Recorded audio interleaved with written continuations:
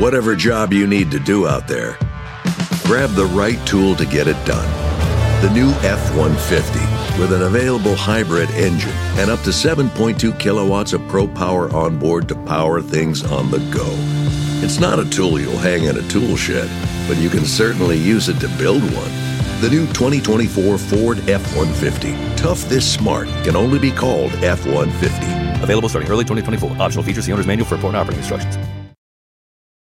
At Bet365, we don't do ordinary. We believe that every sport should be epic. Every basket, every game, every point, every play. From the moments that are legendary to the ones that fly under the radar. Whether it's a three-pointer at the buzzer to tie the game or a player that goes 2 for 2 at the foul line. Whatever the sport, whatever the moment. It's never ordinary at Bet365. 21 plus only. Must be present in Virginia. If you or someone you know has a gambling problem and wants help, call 1-800-GAMBLER. Terms and conditions apply. This episode is brought to you by Progressive. Most of you aren't just listening right now, you're multitasking. But what if you could also be saving money by switching to Progressive? Drivers who save by switching save nearly $750 on average, and auto customers qualify for an average of 7 discounts. So multitask right now. Get your quote now at Progressive.com.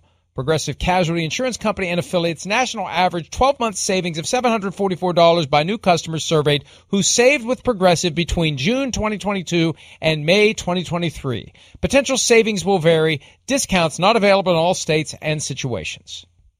But they got a good formula where they play real good defense. They run the ball, and when they don't turn it over, that's when they've won more games than most teams for the last few years. The offensive mentality is to score as many points as we can and try to take care of the football. I think there's a good balance. We're not doing just the old traditional stuff. We're mixing some of the new style of football, and there's a good balance that we have right now. You know, we ran the heck out of the ball early on, and now we're kind of getting to more of a balanced attack, and I think that makes us pretty dangerous. You know, you have to go out and play the game to win, and that's my mindset and our mindset is to do everything we can to prepare this week mentally and physically to put ourselves in a good position to go execute and play well and come away with a win on Thursday night.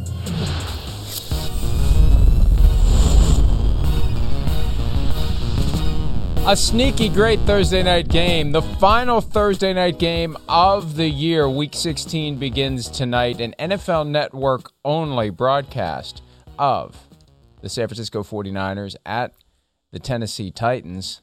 Playoff implications for both conferences and for a bunch of other teams. This is one of those late season games where even if you don't really care about the two teams involved, if you're a fan of any of the other teams that is in this cluster in the two conferences, you're paying attention. It dawned on me yesterday, Chris, there are 13 teams in the AFC that are 7-7 or better. It's crazy. 13 of 16 are 7-7 or better. So tonight's game, just another significant step of the 48 remaining toward getting to our playoff trees in each conference. And I can't remember a year like this. No, definitely not. Cannot remember a year where, and really in either conference, there's not like a dominant football team, or at least like 2 or 3 teams across the league where we go, it's one of those 3 teams is going to win it all.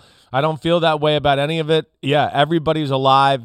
It's in all seriousness, really. I mean, you said it. I cannot think of a year that's ever been like this where it's so wide open. Yeah, we know some of the teams that we think are favorites to win the Super Bowl. Are we confident to say they're dominant and they'll definitely be there? Absolutely not. There's flaws across the board, and hey, it's awesome.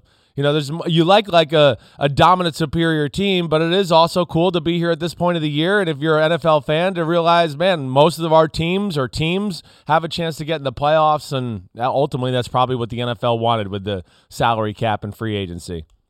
And despite the absence of dominant teams, it could be the first time since 1982 and 1983 that the number 1 seeds in each conference are the same in consecutive years. Yeah. Chiefs and Packers were the number 1 seeds last year. They could do it again this year. They currently are the top seeds in each conference, and this is the second year of that all-important. Only the top seed gets the bye and the 14-team seed. And this is the 4th time 27 teams have been alive with 3 weeks left. I'll submit that it's more exciting now because there are 14 spots instead of 12. In 1982, there were 16 spots in the tournament that they decided to use after the strike. Chris, you were very young, but your dad was a member of the New York Giants during that season. Right. There were only 9 games, 7 wiped out due to the strike, 16, 8 in each conference. Now the standard is 7 in each conference with those 27 teams. It just feels like there's this elaborate game of musical chairs and good teams that potentially could get to the top, get to the Super Bowl. They're going to be left out. It's just the way it is. It's why earlier in the week we went through the exercise of who do we want to see in the playoffs from the perspective of having the most competitive playoffs? Because there's going to be some team that gets in there that has no business being in there and is going to go out early instead of a team that's on the outside looking in that is good enough to have the formula to win some games in January. Yeah, no doubt. I mean, and that's where, we don't want to see COVID affect this. We want to see the best teams in there. That's what it's all about. And, taking that back to tonight, I mean, again, to speak to the broader point here, either one of these teams, I think, can go to the Super Bowl. I do. I haven't given up on either one. The 49ers, to me, would be the team that's not a division leader right now. I would say the team in the NFC to where I go, them in the playoffs, if we're sitting here a month from now and we went, the 49ers are in the NFC Championship game, I'd go, I'm not surprised. I'm not. I mean, they're a legit football team. They're playing as good a football as anybody in the league the last 5 or 6 weeks. Their defense is a top 10 defense. It's dominant. The offense, healthy. Shanahan, he's got the magician hat, the mad scientist hat back on again. You don't know where it's going. Is it Kittle? Is it Debo? Who the hell knows? Oh, it's Brandon Ayuk. Oh, it's Jeff Wilson.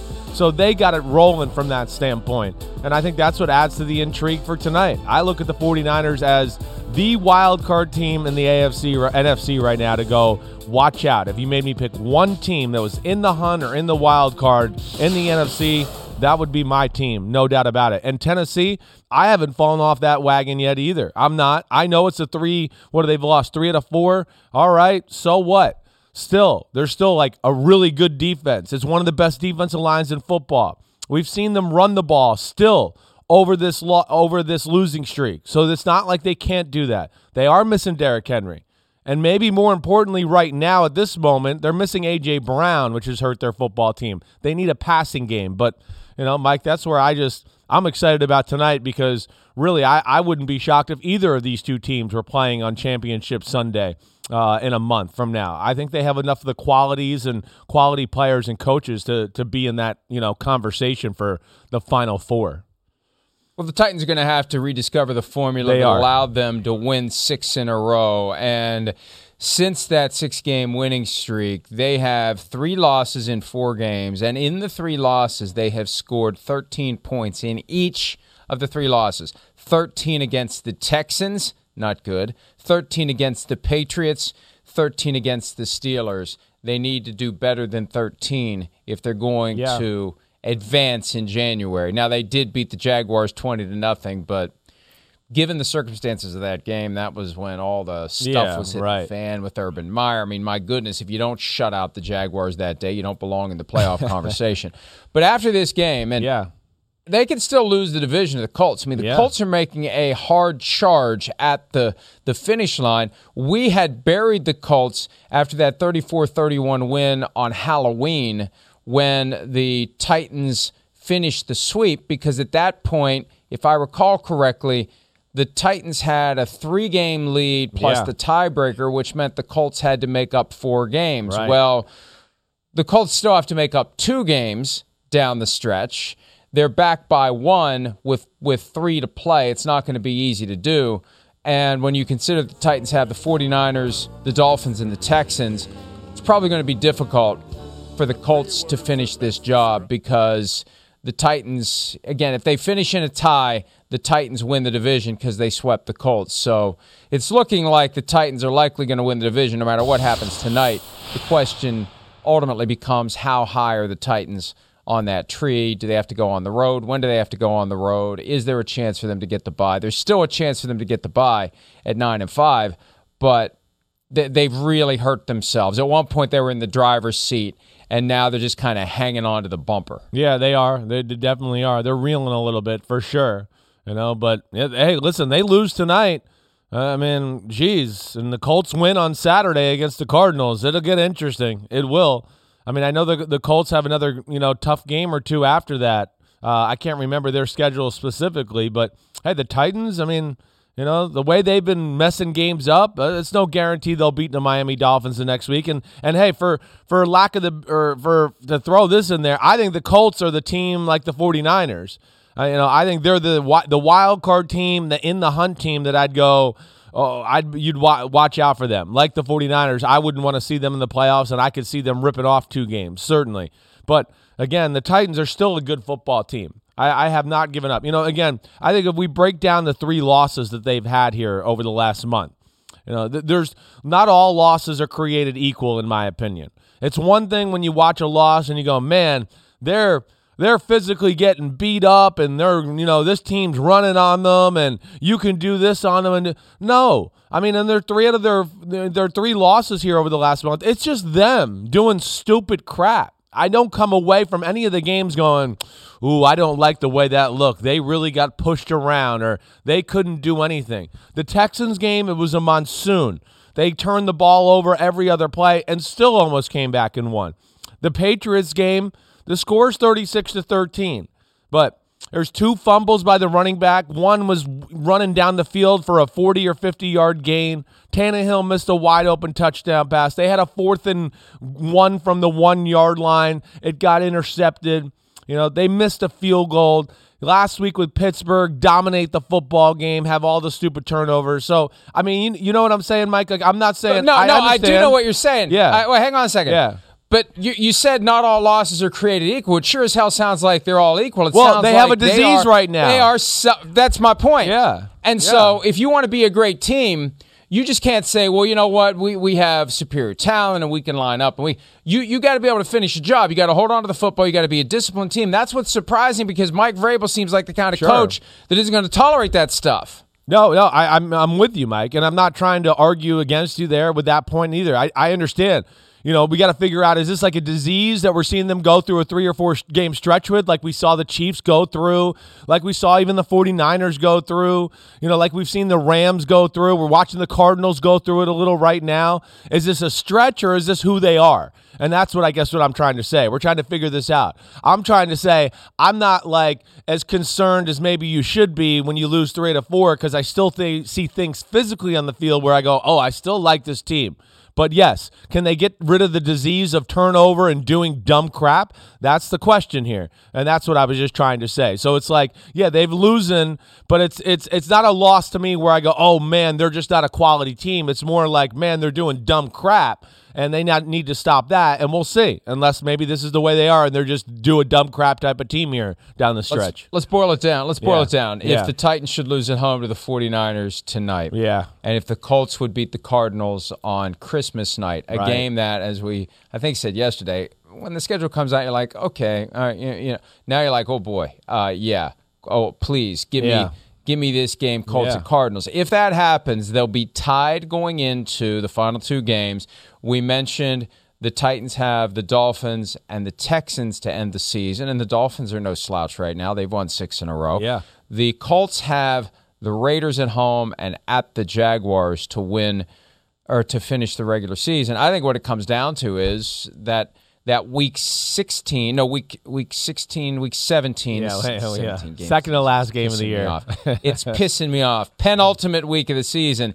If Titans would lose to the Dolphins and the Colts would beat the Raiders, then it comes, then it's the Colts win the division unless they fall flat on their faces against the Jaguars, which I don't think anybody's going to do at this point. The Jaguars, and of course, leave it to the Jaguars to screw it up in the final week when they have the number 1 overall pick in their grasp. That'd be the perfect bookend to last year, because last year started with the Jaguars somehow beating the Colts in Jacksonville. Yeah, right. This year ending with the Jaguars somehow beating the Colts in Jacksonville. That would not be good for the Colts if they would have the division right there in their grasp. It's still possible. It's not crazy. Crazier things have happened this year in the NFL. Crazier things have happened this month in the NFL. Flip it over to the 49ers, because I agree with you. The Colts and the 49ers are the two teams that I think the rest of the playoff field should not want in. Those are the ones you're rooting against. Right. Please find a way to keep them out.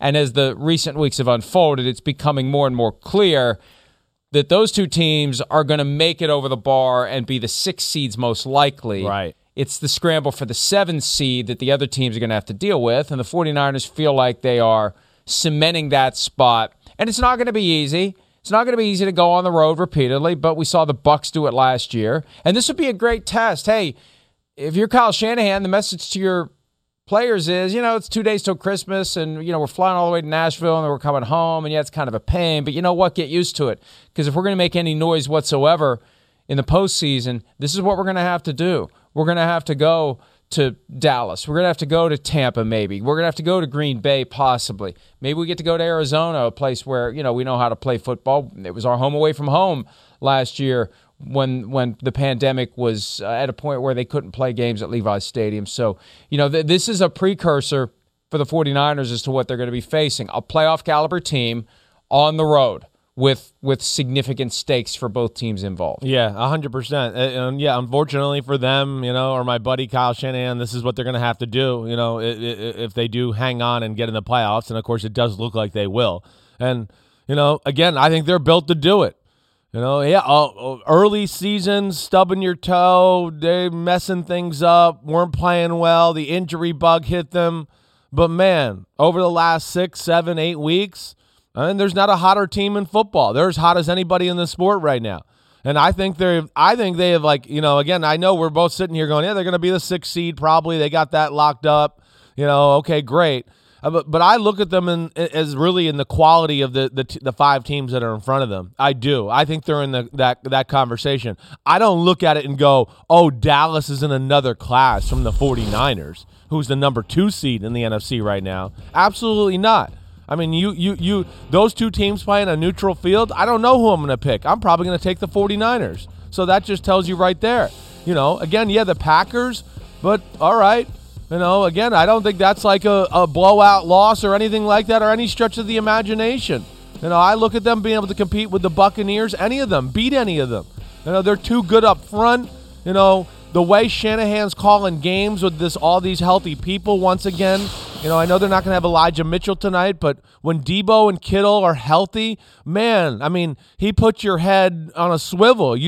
Because like we've seen the Rams or Devontae Adams or the Packers, how they can get them the ball, Shanahan has the ability to get both of them the ball and really play both of them off of each other. And they're weapons that can change the game, and that's where they're a little different. They have that kind of 3 elements we talk about that make a great offense. There's the running back, there's Debo, there's Kittle. And Shanahan brings it together in a special way, let alone they have a good defense, Mike. I mean, I don't know if you agree with me there, but I look at them as one of I think they're in that conversation for the elite in the NFC. I know their record's not the same, but I'm looking at it for right now, not what they did, in September and October. At least that's my thought. You think I'm crazy there?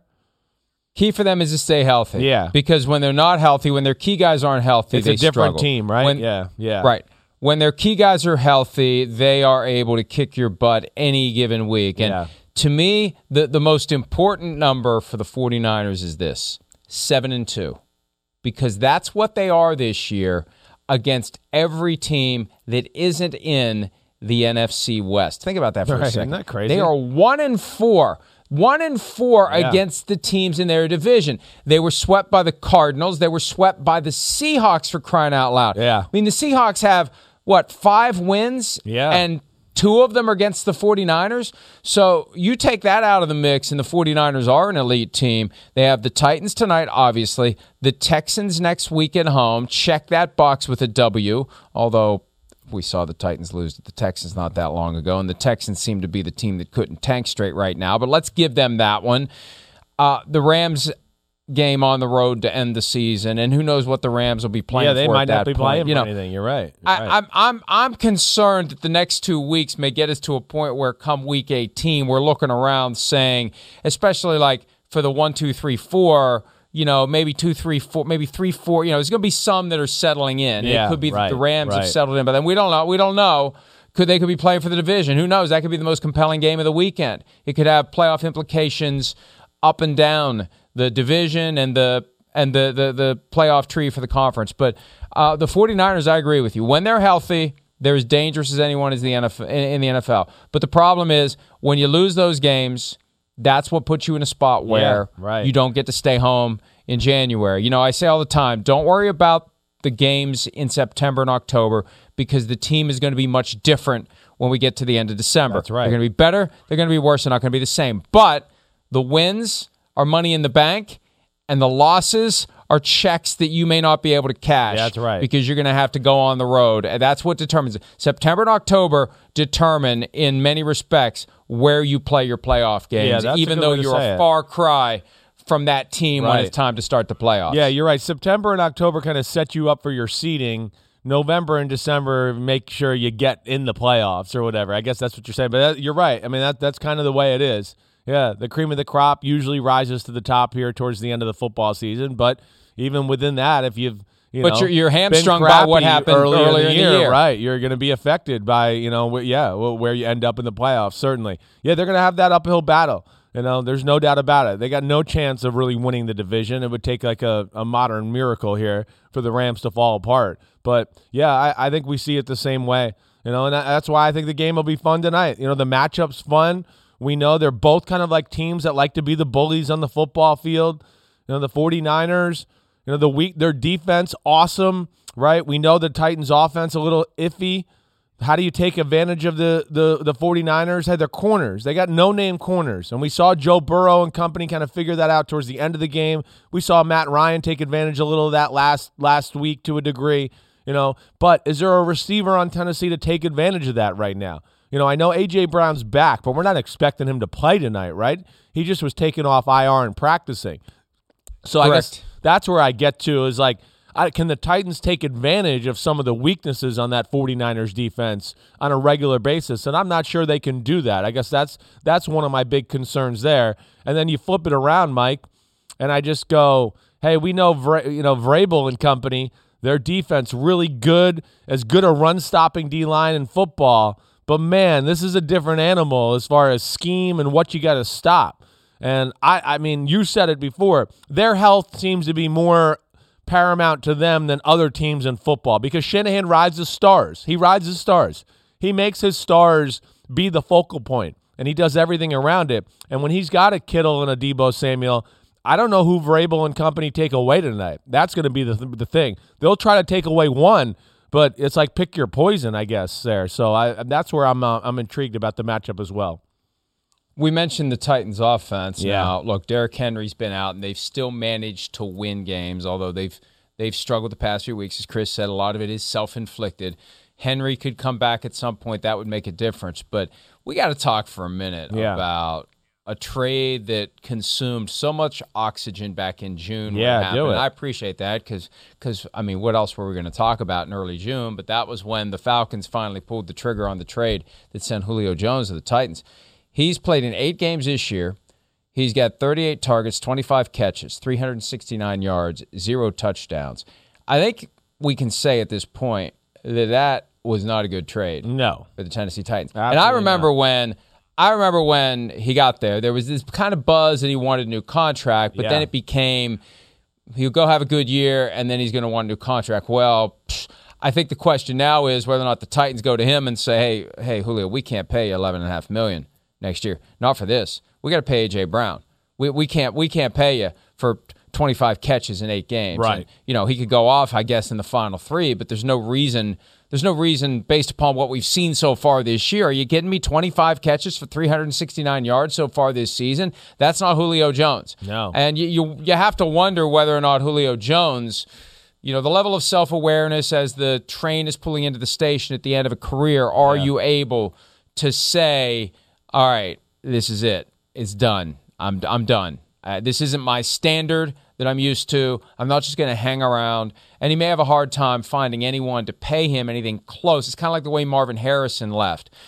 The Colts no longer wanted to pay Marvin Harrison what he was due to make. It was about $9 million. It was a lot of money when you consider when Harrison retired. Yeah. They cut him. He refused to take a pay cut. He refused to lower his standard. He refused to play for whatever he could get. He's done, even though he still had gas in the tank. That could be where we're going with Julio Jones. Could be. There could be someone no one who's going to pay him what he wants, and someone's willing to pay him something, and he says, "No, I'm not playing for that. I'm out of here." Yeah, well, he certainly. I mean, this is the time he's got to turn it on or do something. He can justify what he's made in the trade if he kind of starts to explode here the last 3 weeks and gets them on a playoff run. Then people will, swipe the rest of the average season under the rug and be like, "Oh, okay, wait, he was healthy when he needed to be." He can change the narrative to a degree. But yes, right now it's not impressive. And again, there's one thing that I think that's popped to me a little bit this year is just aging star who has an injury history. Be careful of signing him. Richard Sherman, J.J. Watt, Julio Jones. There's others that I've had on my mind, and I can't think of it on the spot right now. But yeah, you got to have buyer beware there a little bit. And Julio Jones, as we know, for the last part of his career here has always been not able to practice. We'll see how he feels on Sunday, a game time decision, or we'll get a gauge for him on Saturday at the walkthrough and see if he can play. And the injury bug is bothering him again, but they need him. Of course, there's no Derrick Henry, but they still can run the ball effectively enough to get good passing looks. And if they can have some sort of guy out there that can take advantage of some of those looks, man, the Titans can inject themselves right back into the best team in the AFC conference conversation. But that we haven't seen that, over the last 3 or 4 weeks. So I don't know if it's going to come back, and we'll see where Julio is tonight, certainly. But they need Julio to be somewhat of a presence over there, and they desperately need A.J. Brown, who's, when healthy, one of the 10 best receivers in football and a big-time playmaker for their football team. So they've missed that element. But, your point about Julio is real, Mike, and it's going to be interesting to see how this finishes out. The thought back in June when this trade was done was that the recent history with Julio Jones being injured, the hamstring, the lingering problems, that was in large part due to the fact that he just wasn't happy in Atlanta. Right. He wasn't happy with his contract. And if he gets to a place where he's happy, he'll be fine. And so the Titans roll that dice. They give up a second-round pick in 2022 for Julio Jones. I would suspect that right now they would say we probably shouldn't have done that. And I remember having a very distinct vibe at the time. And it wasn't palpable, but sometimes silence can be the greatest indicator of what someone's really thinking. Yeah. I never got the impression Mike Vrabel was on board with this trade. I'm with you. Because who was it that was talking and talking and talking when the trade was done? It was John Robinson, the general manager of the team. Right. Never Mike Vrabel. No media tour for Mike Vrabel. No press conference for Mike Vrabel. I think there may have been a little internal tension, and chalk one up to Vrabel. This is a little I told you so from Vrabel. And you know what? At the core, it very well could be they misread it by not giving him a contract on the way through the door. I mean, it could be that the same things that were bothering him in Atlanta are bothering him now, which would tell me it's fixable, which would tell me there maybe is gas in the tank if he's willing to burn that gas. He may not be willing to burn that gas until he gets somewhere else, but now they're going to be very leery, whoever would be considering Julio Jones, because you're going to assume multiple years of he can't go, aging guy who's banged up and can't go, that's a trend that isn't going to reverse itself no matter what he says. Yeah, no, you're right, exactly right. It's again a guy that's a freak of nature. He's big. He's been jamming his legs into the ground, with great force for the last 12 years of his life, more than that. It gets to that point for a receiver and a receiver of his, nature as far as explosiveness and size. Because again, Julio Jones is one of those guys that, it's when you see him in person, you go, oh wow, oh whoa, now I understand why you're Julio Jones. Damn, you're chiseled and built out of granite and like a Greek god. That's how he's built. But yes, even for guys like that, it just catches up, and we're seeing, he's struggling to make it to the finish line here this year, and hopefully he can help out. But I'm with you, Mike. I always get the sense that was a John Robinson move, not a Vrabel move. But regardless, they're stuck with him, and we'll see where it goes. But they need him to contribute to a degree. I always look at it's like Sammy Watkins with the Chiefs over the last few years. Yeah, he wasn't there, but he always kind of got healthy at the end of the year and the playoffs to make a little bit of a difference and justify what he was being paid. Maybe Julio can do that here down the stretch. And this is the key too, because we will forget about 8 games, 25 catches, 359 yards, no touchdowns if he goes bonkos. Yes, exactly. The regular season. That's what I mean. And in January, if he goes off, all that's will be a what's race. going to get other teams. Yes. If the Titans don't want him, or if the Titans don't want to pay him, or whatever the case may be, other teams are going to be like, oh, okay, we'll tolerate the unavailability in the regular season if we know we're going to get this in crunch time. So we'll see how that plays out. We're doing our Joint Mega Picks podcast later this morning. This is one that I'm struggling with. Yeah, of course. And I'm going to push it right up to game time for us when we tape the podcast. I really don't know how this one's going to go. It's easy to ride the recent trend and say the 49ers, but at some point that trend's going to break. At some point, Mike Vrabel's going to have his guys ready to get one of those wins like against the Chiefs and the Bills early this year when they first really got our attention. But the difference is they had Derrick Henry. See, I keep coming back to no Derrick Henry, and I know Deontay Foreman's been doing really well for them. It's still not Derrick Henry. It's not Derrick Henry. No, it's not Derrick Henry. That's exactly right. I mean, the running backs, that's been a little bit by committee. Hilliard does a pretty good job, But, yeah, Foreman is the guy. Again, offensively, I just look at it and go, can they just get rid of the disease? Last week it was crazy, Fumble by a tight end getting a first down when you're up 10-0, you're about to be at midfield. Fumble by a tight end who, has his feet touched and slips on the ground, and then the ball just pops out of his hands. Not even sure he was down. Ryan Tannehill dropping a snap. Then Ryan Tannehill, it's 3rd and 1, or was it 4th and 1? Either way, it was a 3rd and 1 tip pass intercepted. So if they can limit that stuff, they're going to be a pain in the butt. And hey, here's the other thing. Like we've talked about Vrabel and some of the stuff they do. I mean, this is where I certainly give them a chance tonight, even though we've talked about some of their offensive struggles. Their defensive line is unbelievable. To me, it's one of the great units of football that's kind of flying under the radar right now because they don't necessarily have that sack master or that guy. But Harold Landry's having a phenomenal year at defensive end. Jeffrey Simmons at defensive tackle is an absolute beast. I mean, beast. And then, Bud Dupree getting back healthy. Danico Autry, what he's done for their football team. They have a handful of guys that can play in size that have great size. So that's where I look at the game interesting too, as awesome as Shanahan is, right? And it's Deebo Samuel and Kittle and then Jeff Wilson at running back, and you got to worry about all of that. Vrabel, they are an outside-the-box thinking, game plan-specific defense. They're not like, oh, this is what we do, and we're just going to line up and do this. No, they're going to change stuff up. And because of their D-line and how big and physical it is, they're going to be able to put pressure on them to go, you guys stop the run. Because we need some of these other guys to stop the speed sweeps and the Deebo Samuel reverse and the toss crack to him and the fake the toss crack to Deebo Samuel and the bootleg and, oh, no, there goes George Kittle out the back door for an easy completion. That's what you need to stop the 49ers, and at least the Titans have that. So that's where it's interesting, too, on that side of the ball. And that's really the side of the ball I'm most intrigued to see. Vrabel, defensive mind, him, Shane Bowen, New England, we take away your things you do best type of approach versus Shanahan, who's like, I got Deebo and Kittle. I'm going to come up with 9 million plays, see if he can stop it. And I think that could be kind of one of the fun stories to watch within the story tonight.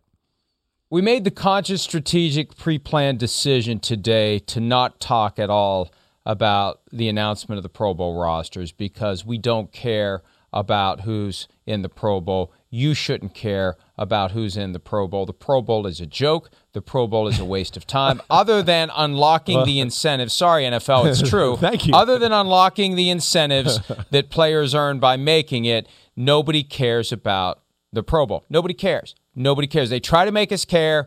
We don't care. Right. I care about football. I don't care about the Pro Bowl. I used to, but in the modern NFL, the reality is anyone who is healthy enough in early February to play one more game of football should not do it unless it's the Super Bowl. Exactly. That's right. it. Right.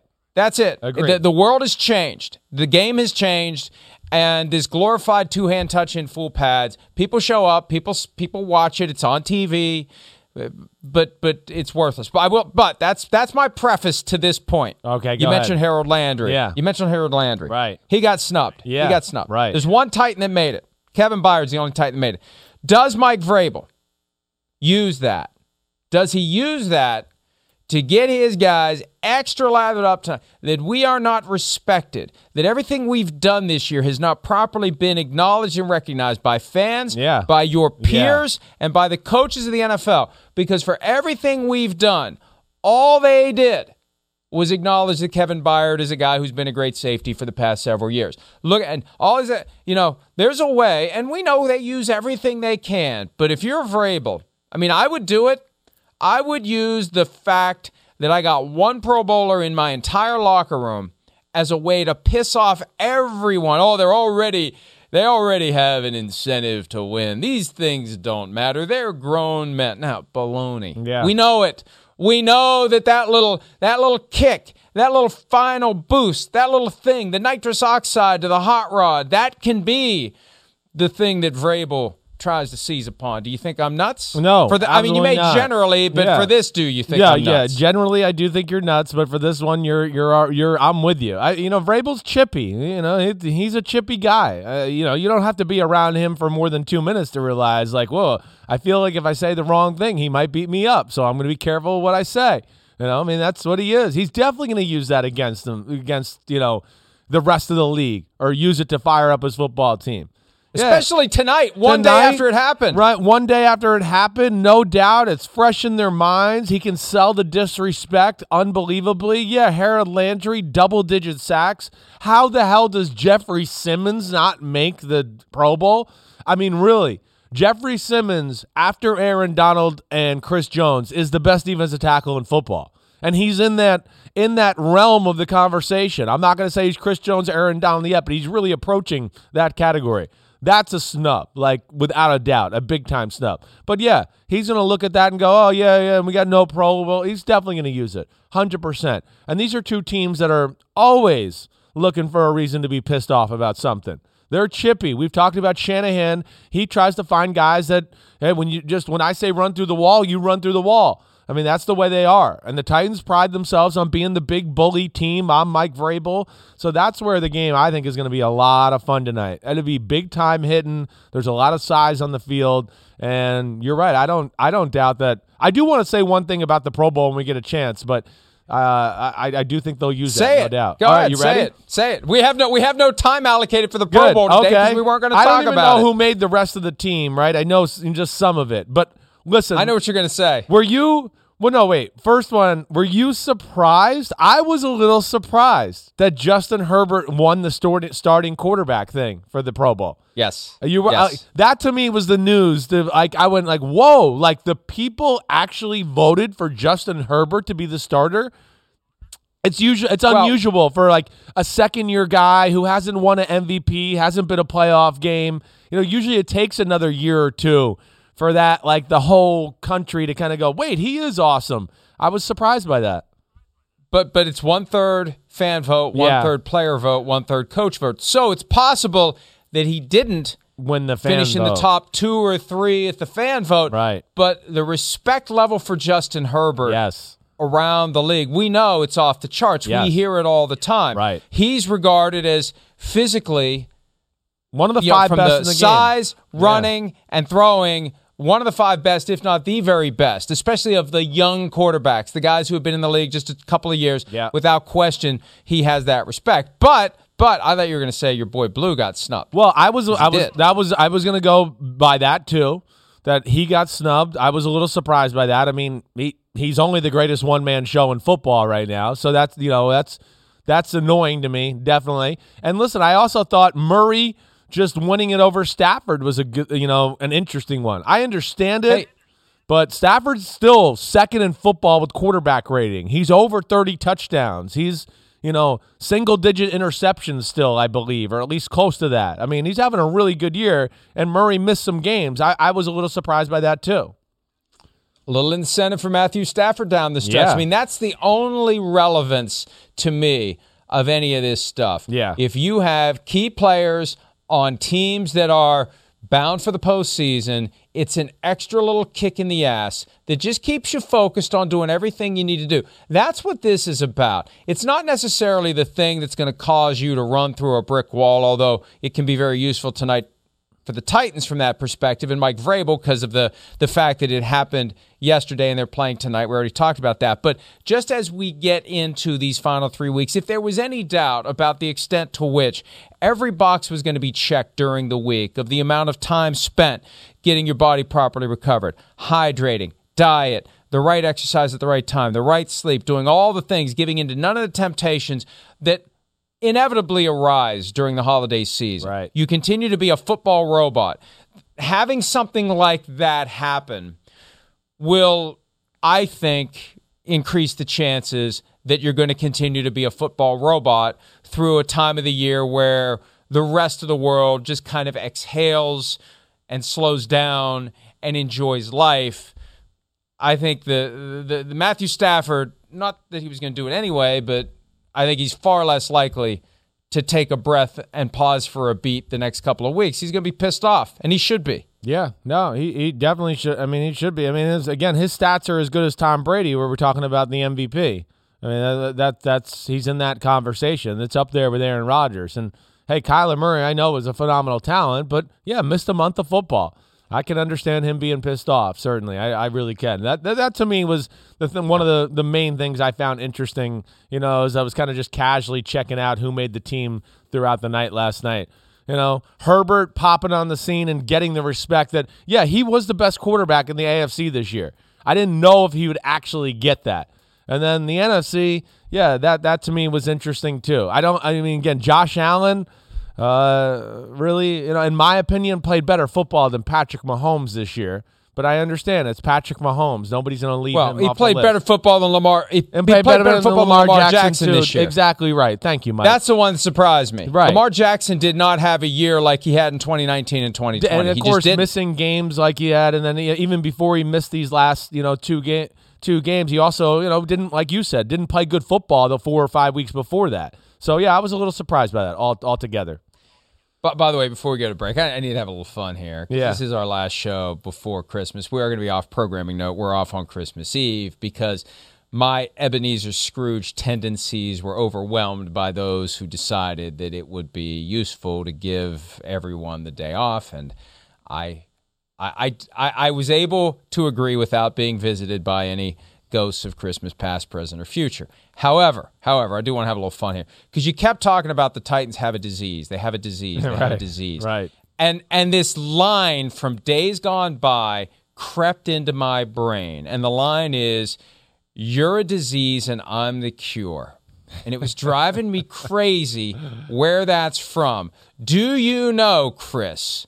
Do you know, for the great and grand prize of absolutely nothing, right, do you know where that line is from? You're a disease and I'm the cure. Yeah, I know. I don't. No, go ahead. Well, if I tell you the actor who said it, I don't know if it's going to help you. The actor... I need more cowbell is the only thing I'm thinking of right now. Yes. You're a disease and I'm the cure. Sylvester Stallone is the person who uttered that line in a movie from the 1980s, and it wasn't Rambo or Rocky. Wow. Wait, who is it? Go ahead. Tell me. I'm choking on the character's name, Marion Cobretti, the movie Cobra. The effort to create a new Sylvester Stallone multi-film franchise, Cobra, right. 1986, failed. But You're a Disease and I'm the Cure resonates 35 years That's great. later. That's great. Thank you for bringing that great movie up. Paid $5.50 to go see the exploits of Sylvester Stallone as Marion Cobretti. He is Cobra. Let's take a break. We'll give you some updates on Lamar Jackson and other news from around the NFL. Cue the Christmas music. You're a disease and I'm the cure. More BMT Live right after this.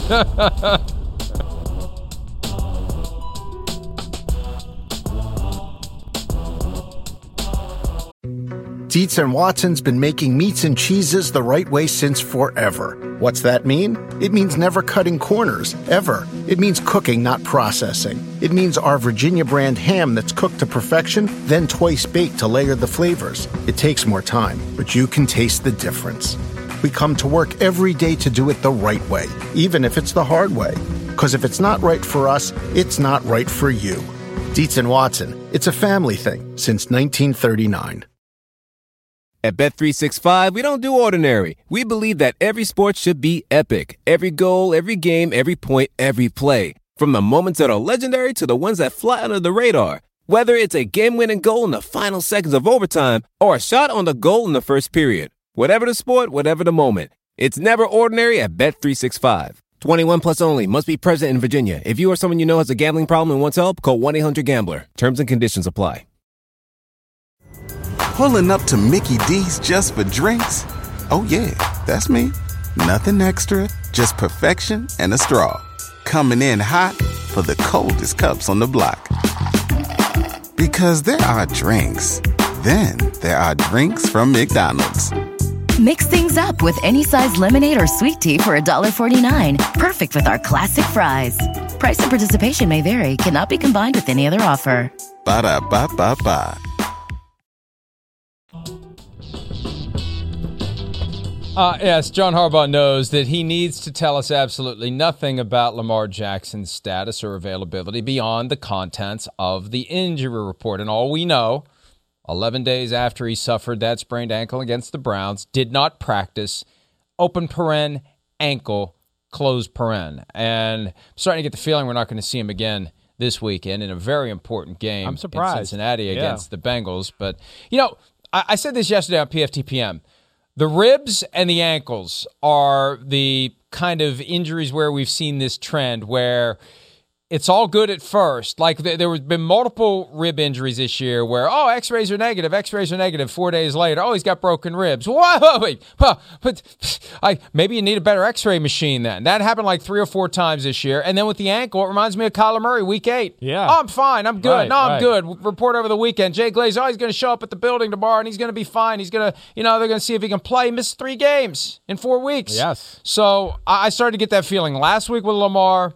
And I look at it this way. If it's the kind of thing, look, because of the various injuries that I have inflicted in my life, just being clumsy, spraining my ankle was one of them. And I had what I thought was a bad ankle sprain playing pickup basketball in law school to the point where I was hobbling. But like after a day or two, I was fine. It was the weirdest damn thing. Yeah. It can. So if this thing isn't going away quickly for Lamar Jackson, it's not going away in a couple of weeks. If it didn't go away in a week, it's going to take a little bit longer than 2 or 3. That's my very high end.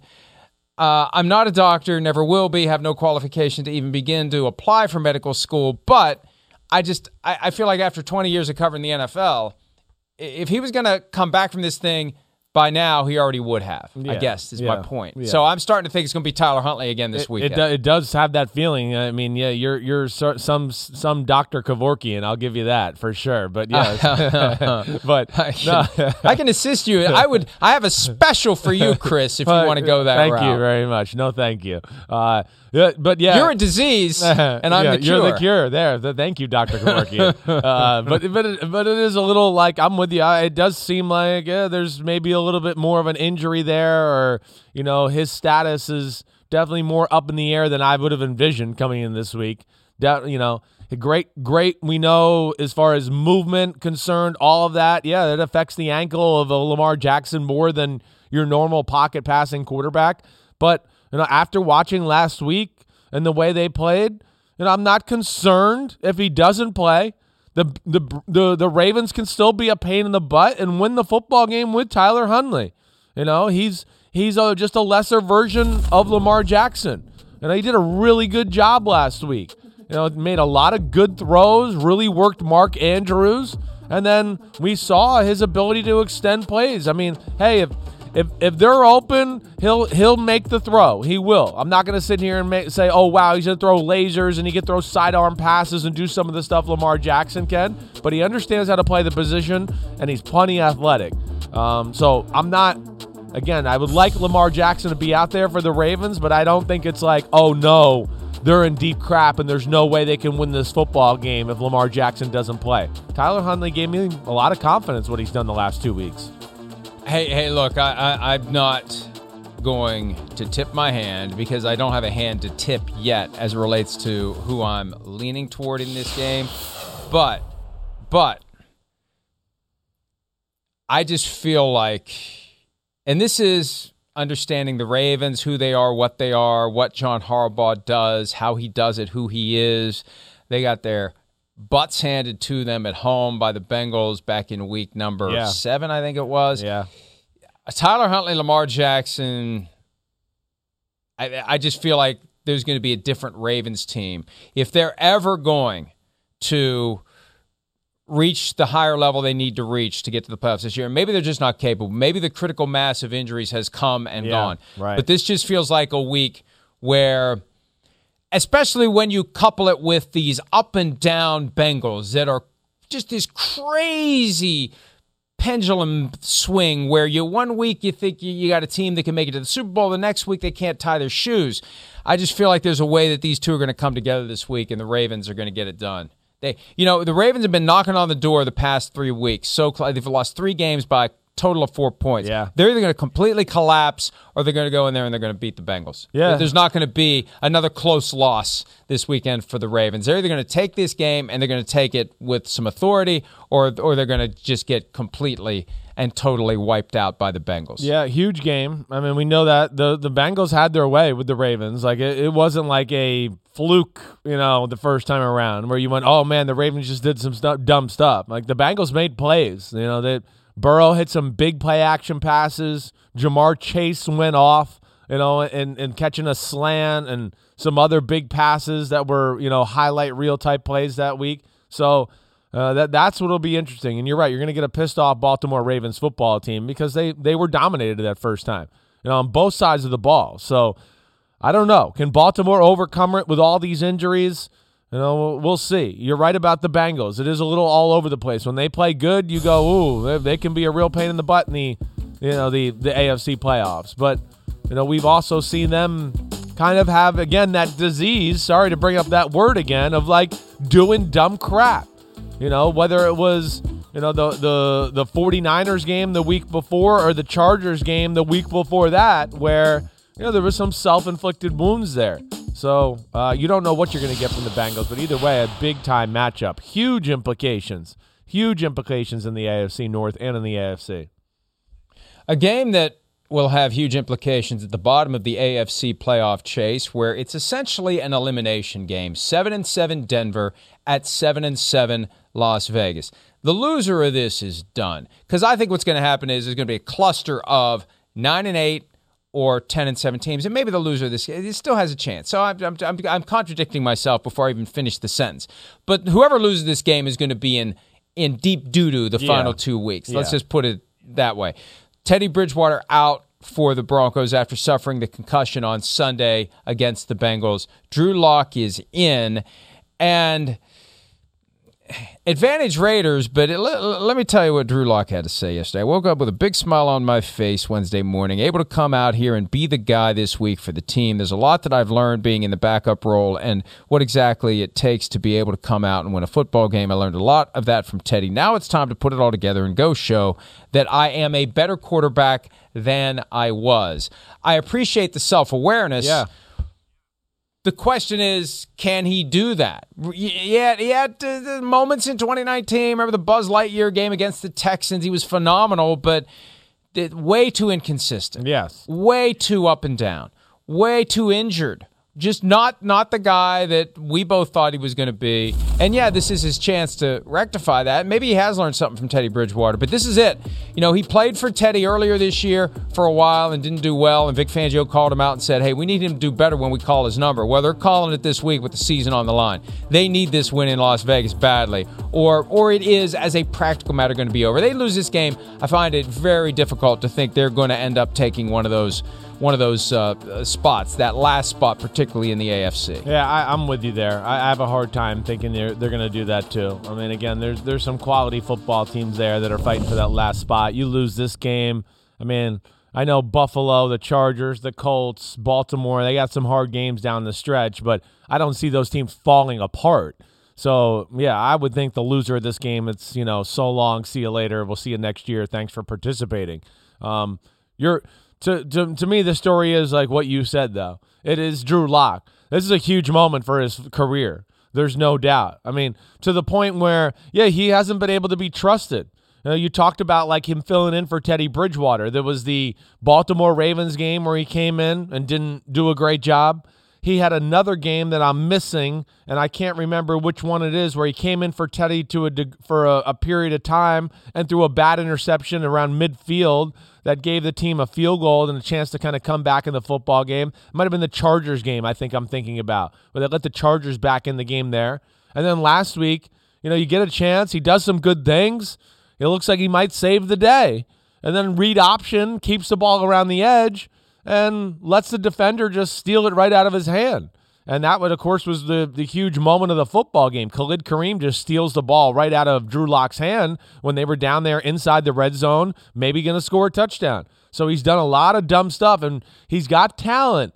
But he's also, yes, with this stuff you're talking about, he's got to watch out because he might not be trusted as a backup if he can't come in these situations and show that he can play with a consistent level of execution and not doing the dumb things. So that's where it's big for him and, of course, big for the football team that he plays well this week. They're finishing up with a tour of the AFC West at Raiders, at Chargers, at home against the Chiefs. Not exactly the ideal formula for the Broncos making it to the postseason, and with Teddy out, and he's out of the hospital. He was out of the hospital on Monday. He's fine, but he's not going to be cleared to play after suffering that concussion. Second concussion this year, right? Fall he took, and not good. And the Broncos are clearly back in that category of, I think, no stone unturned in the offseason as to what they're going to do when it comes to a quarterback. Right. And also, if they don't make the playoffs, and I feel bad saying this, but look, from the moment they hired George Paton to be the GM, Vic Fangio's on the clock because George Paton most likely did not have Vic Fangio's name at the top of the list that Paton has been carefully crafting over the years of the coaches he would hire. Is Vic Fangio safe for another year? Another thing that may help Vic Fangio if they get close to the playoffs and don't make it, the idea that the team's going to be for sale. And there's really no strong pushback to this building notion that they're selling the team because the 7 children of Pat Bowlen can't get on the same page about who's going to run the team.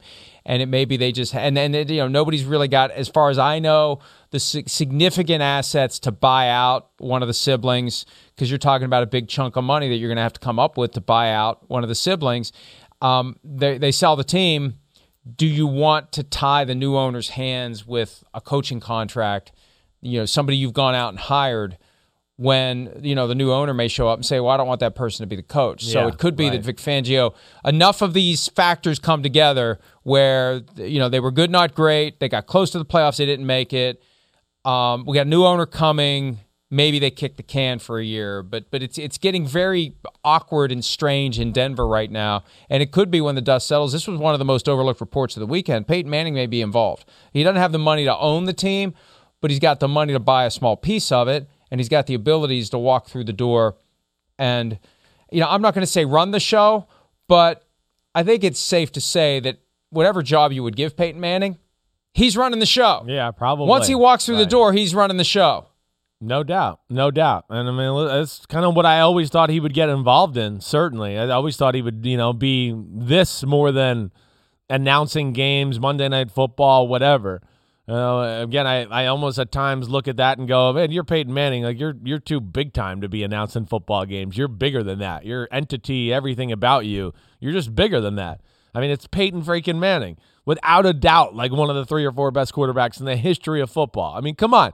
Peyton Manning's been retired for like 5 or 6 years, and Tom Brady's just beating some of his records right now. I mean, now he's been gone and even in his last year, he wasn't really worth a damn. I mean, Peyton Manning went through a stretch where, it was unreal every year. And it was like, oh, if Peyton Manning gets the ball with 4 minutes left, they're going to win the game. He's going to drive down, they're going to score. It's inevitable. You can't give him the ball then. I mean, he's a legend. He's a god of football. So that's where I always thought this would be what he does. And Mike, back to the Fangio thing. Yeah, it'd be interesting to see how that plays out. I could see that going either way. They've done some good things. And I think within that, too, you got to give them the benefit of the doubt that, they're in the playoff conversation. Their defense is very good. They had some unfortunate injuries throughout the year. And he has had a weird quarterback situation that he was, given when he took over the franchise. I got to think you got to take that into account to a degree to realize, wait, we don't really know what the guy's capable of. I mean, we're just sitting here going, man, Drew Lock, he's got to play good tonight or this weekend just to make sure he's a backup quarterback and can solidify that, let alone that was his starter last year. And, of course, Teddy Bridgewater this year, which we know is just like a Band-Aid or a bridge-type quarterback. So I guess what I'm saying is I favor not firing Vic Fangio no matter how the season ends. You need to let it go one more year. Yeah. One last thing about Peyton, and then we'll take a break. Yeah. If he would end up with some sort of a management role with the Broncos, a lot of people would be upset because maybe he wouldn't be able to do the Manning cast. Now, if anybody could pull off the inherent conflict of interest of running the Broncos and also doing the Manning cast, it would be Peyton Manning. But the other side of it is, if he's fully all in with this new reality of managing the Broncos, see, you can't do it halfway. Yeah. I don't think he can do anything halfway. No. He's either going to be all in with Omaha Productions or he's going to be all in with running the Broncos. And he has to ask himself, which path do I want to take? Life is a lot easier, and the money's going to be getting better and better all the time to just sit around and talk about football for a few hours on Monday night, especially with Amazon reportedly ready to enter the fray and try to lure the Mannings away as of 2023 to do what they're doing as part of the Thursday night broadcast, which could spark a bidding war between ESPN and Amazon. It's even better money to just sit around and talk about football for 3 hours a week, 10 weeks out of the year. So that's what he's going to have to ask himself as well. Because I think once he gets sucked back into the competitive arena, that Kraken is going to unleash itself again, and he's going to be all in all the time, trying to do everything he can. It's going to torment him because none of the quarterbacks they ever find are going to be as good as he ever was. I don't.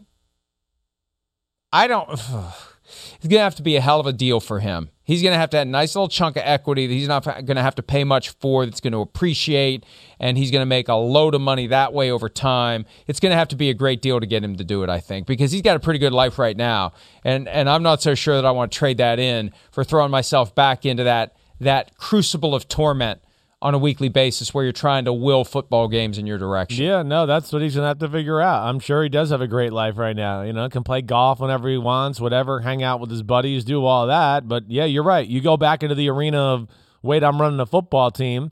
That's life-consuming. It's going to change a lot of things. And you got to be, make sure you're mentally ready to make that, type of adjustment to your life before you do that. So we'll see. Either way, I know he'd be successful at either job. I mean, come on, he's amazing personality. He's the funniest actor, football player in the sport, in my opinion. There's nobody better in commercials than Peyton Manning. And the Manning cast is amazing because of him. I mean, he's hilarious. The things he says, does, everything. I mean, he's the star of the show. He's Peyton freaking Manning. Omaha Blue Go? I mean, come on. He's amazing. He's Peyton Manning. He's like a legend of legends, in my opinion. You said something that caught my attention, then we will take a break. Peyton Manning hanging out with his buddies. Could you imagine how hard it would have to be one of Peyton Manning's buddies? Because I get the feeling that for the people close to him, he is constantly, like he does with Eli, constantly making fun, poking fun, smart-ass remarks, wear you down. You get to the point where I need a break from Peyton Manning. I don't know. I think that's what he is.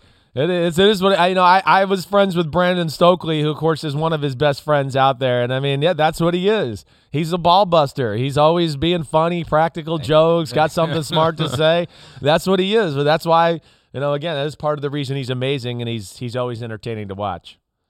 I'll find out later today whether or not the person with their finger on the bleep button at Sky Sports was paying attention to some sort of soccer match or actually did. If they even acknowledge that that's a term. I don't know. I don't know. Maybe it's not a term that would be bleeped in the UK and in Ireland, but we'll see if it gets through. I'll get the emails, just like I got the emails last week that a certain word that begins with S. Store high in transit. Was not bleeped. Yep. Exactly. Let's take a break. Some other news from around the NFL, including the daily perfunctory but very necessary update on where things stand with this ongoing battle against a virus that continues to subtly threaten to cancel or further postpone NFL games in the final 3 weeks of the regular season. We'll be back with more PFT Live right after this.